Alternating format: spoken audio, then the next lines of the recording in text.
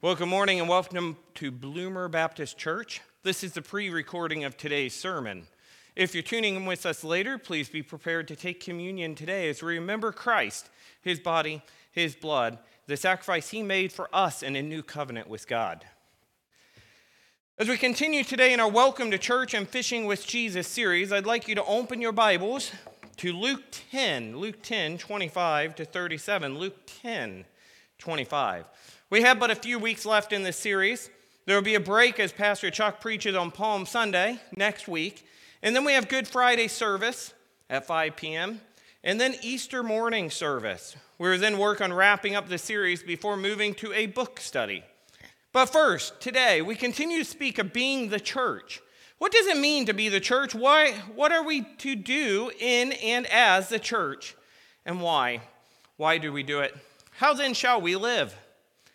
We continue to go fishing with Jesus as we consider how Jesus taught his people and did evangelism, how he did life, and how we too shall live. As we look to Luke 10, 25 to 37, and Jesus' story of the Good Samaritan, I want you to see that evangelism involves caring for others. Evangelism involves caring for others. Caring for others is not always easy. Sometimes you have to go out of your way. Sometimes you have to sacrifice your time. Sometimes you have to sacrifice your money financially. You may have to sacrifice physically or emotionally. But it does not change the fact that we must love God and love his people. We must care for all and show them the way to truth and life in our actions. As we're seeing today's new Sunday school series, Jesus often cared for people and spread the gospel teaching through teaching them the ways of God, one at a time. We must also care for God's people, one at a time. One at a time, focus on loving God and his people. In Luke 10, 25 to 37, we find a favorite story to many. In fact, possibly one of the most familiar of Jesus' stories. But too often we apply the principles within only as a nice children's story and not as take-home lessons to apply to our everyday lives, the everyday lives of both children and adults alike. Jesus here will greatly illustrate Matthew 22, 37 to 38, which states the greatest commandment, you shall love the Lord your God with all your heart, with all your soul, and with all your mind. This is the great and first commandment. And a second is like it. You shall love your neighbor as yourself. Reading now in Luke 10, 25 to 37, we begin with a lawyer, an expert in Jewish law, a scribe. And God's word says this, and behold, a lawyer stood up to put him to the test, saying, Teacher, what shall I do to inherit eternal life? Now, I must note that we do not know. This may have been a test, a trap, of which was not uncommon of the religious leaders of the day. But it also may have been a sincere, honest question. Most likely, it is a trap. Jesus answers, though. He said to him, What is written in the law? How do you read it? Of course, this man is an expert of law. He should be able to answer this, and he does. And he says, And he answered, You shall love the Lord your God with all your heart, with all your soul, and with all your strength, and with all your mind. And your neighbor as yourself. And your neighbor as yourself. That's what we're focused on today. And he said to him, You have answered correctly. Do this, and you will live. Now, the expert in God's word quotes the law well, correctly, from Leviticus 19:18 and Deuteronomy 6:5. In fact, Jesus would also summarize the law in this way, in Matthew 22, and what we now know as the greatest commandment. The trouble is that no one ever succeeds in doing so 100%. And Jesus points this out to this man, this lawyer, this expert of the law, this scribe. He was soon to learn just how extreme those demands of the law are. That things are impossible. This is why we need Jesus. That is the real point of the story of the Good Samaritan. You see, you may not be saved through this alone, for no one truly does it to the fullness of the definition of neighbor. This scribe, this lawyer, may have thought he was doing well, but the illustration of a Samaritan that you're going to see shows that you must go beyond your normal reach of loving your neighbor. your normal, natural tendency. We must still care for others, though. Whether that is what saves us or not, we must care for others. The two commands to love God and love your neighbor as yourself are inseparable for us, as Jesus illustrates that to love God truly is also truly to love his people. Caring for them as we would care for ourselves. This is but one evidence of your new life through Christ. You see, the love God shows us through his son Jesus should cause us to want to enthusiastically show the love for him and his people. Let me say that again. The love God shows us through his son Jesus should cause us to want to enthusiastically show love for him and his people.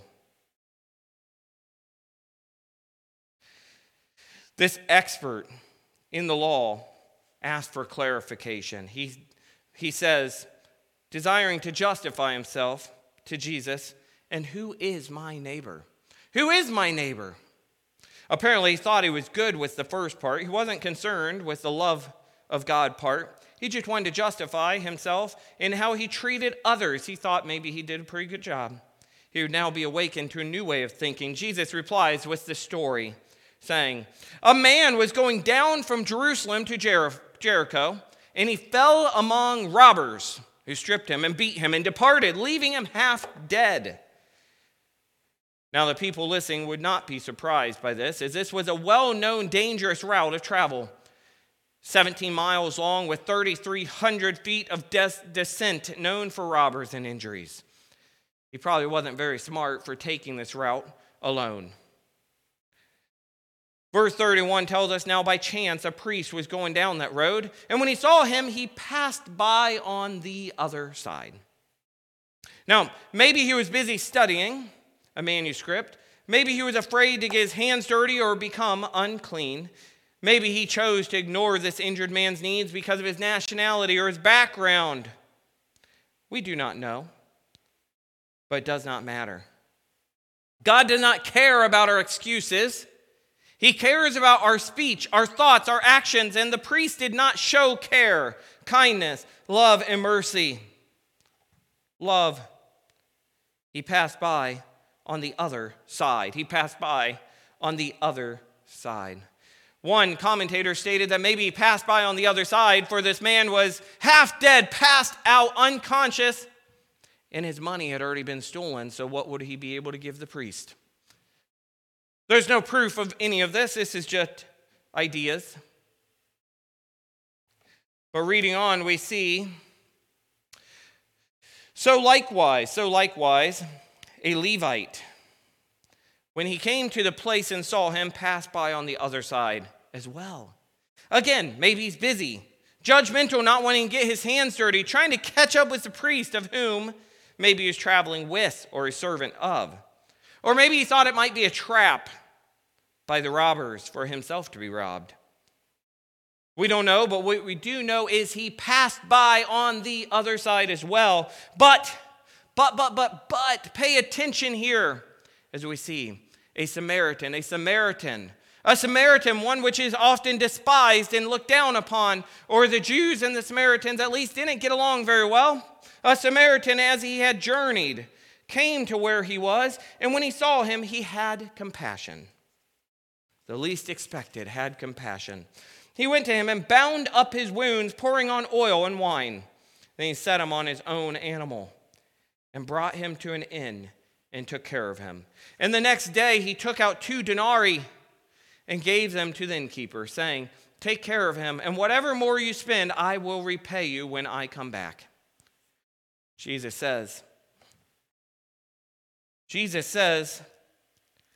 which of these 3 do you think proved to be a neighbor to the man who fell among the robbers? And he said, the one who showed him mercy. This scribe, this lawyer, this one who knew the law so well he couldn't even bring himself to use the word Samaritan. But he says, the one who showed him mercy. And Jesus said to him, you go and do likewise. Now, we do not have time to go into great detail here, but but we see that this Samaritan, probably the least expected of anyone to stop and show compassion, is the one who would illustrate best what it means to be neighborly and show love, care, kindness, compassion to God's created people. One person at a time. One person at a time. You see, we can be so busy with life, work, school, sports, hobbies, family, or maybe even so busy with the big picture, the big dream, that we fail to see the one person right beside us who needs care. One person at a time, we must care for people, all God's people. One person at a time, and in doing so, allow the gospel of Jesus to be known and seen. Evangelism involves caring for others, for all God's people. This is not always easy. Sometimes we must choose to not pass by on the other side, but to cross the median, walk through the trees, cross the creek or river that is between us, and care for one another. Sometimes it involves taking time from your busy day's schedules and choosing to bless another with your time. Sometimes it involves a listening ear when all you want to do is talk, act, or walk away. Sometimes it involves spending. Sometimes it involves walking alongside someone else as they take your ride, your donkey, your camel, your bicycle for themselves because they are more in need and injured. This Good Samaritan walked. He gave his ride up for this man, this injured man, and walked along this dangerous path. We see all of these things and more in this story of Jesus. Throughout the history of the church, there has been much symbolism applied to this story too.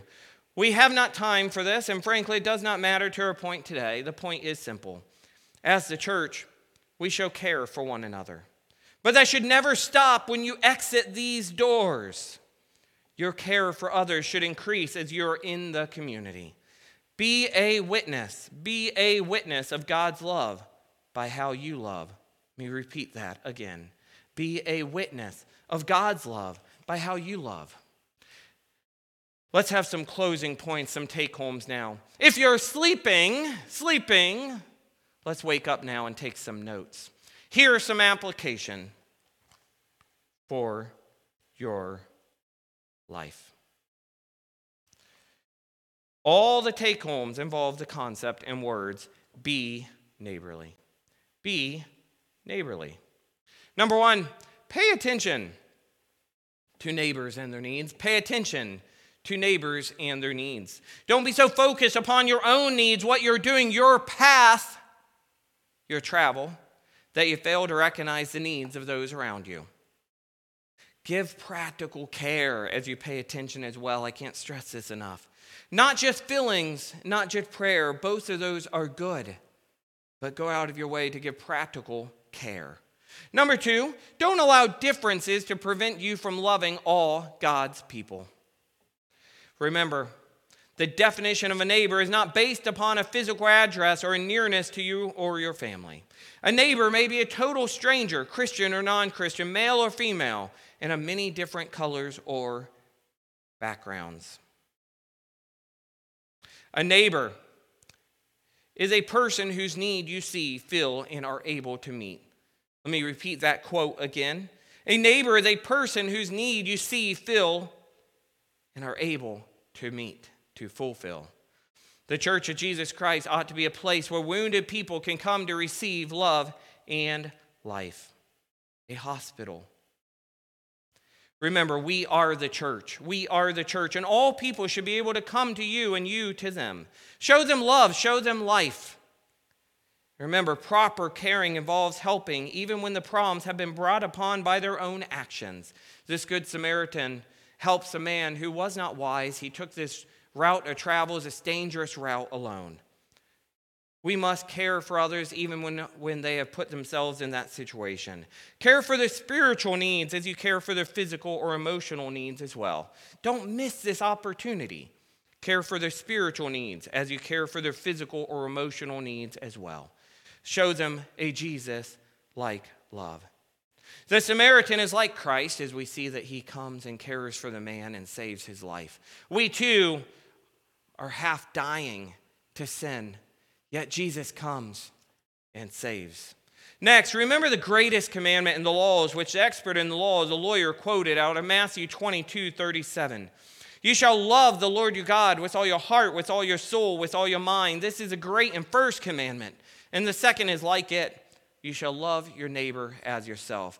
These two commands are inseparable. To love God means to love his people. All God's people deserve to be cared for in a way which, A, shows the same type of love and care you would desire, and B, a care which leads to seeing Christ's love and care through the cross, and C, a care, a love which shows how much you love God. This leads us to number 3. Don't hate your brother, love your brother. And in this love, allow the love and mercy of God through Christ the Messiah to be seen. And by the way, don't allow feuding or past issues or a history with the person to prevent your care of being seen and applied to their life. At the end of the day, though, one must recognize that we are saved by grace through faith in Jesus Christ as Messiah, our Lord, and his victory over sin and death upon that cross. Not one could even achieve true salvation through the law. We need Jesus. This expert of the law may know the law greatly, but what he needs most, and us as well, is Christ. As you know Christ, as you know Jesus, go show your love for God and his people. And number 4, be committed to see things through. The Samaritan would not just care for the injured man's needs that day, but promised to return and do whatever else was needed, including paying the innkeeper any additional costs which would be incurred. We must be willing to see things through. And now the final application. As you leave today, I want you to see that we live in a suffering world. Look around you. Look for one person who needs your help today. Remember, one person at a time. That is how we should show care, show love. Look for that one person around you that needs help. There are people everywhere who are wounded and hurting. Some have been robbed by parental failure. Others have been left half dead as a result of their own folly and choice of evil, sinfulness. Some have been damaged by false teaching or let down by so-called Christians. We come across them very often in our daily life. We never know when the opportunity will come to be their neighbor. What should we do here? Care for their needs, one at a time. One at a time. Go fishing with Jesus, for Jesus, in how you care for others. Go fishing with Jesus, for Jesus, in how you care for others. Because evangelism in the life of a Christian involves caring for all God's people. Let's close in prayer and song now. Lord, we thank you for the example Jesus gives us in, first of all, eternal life and how to inherit life. The example that we need Jesus desperately, but also that we must go far beyond any natural tendency as we show care, not just for our loved ones, but for complete strangers, for all your people. And it's how we love your people, it also shows how we love you. How we love your people also shows your love that you had to us. May your love, may our love point people to you, be a witness of the love Jesus gave us through the cross. And it's in your holy and powerful name we pray. And all God's people said, amen.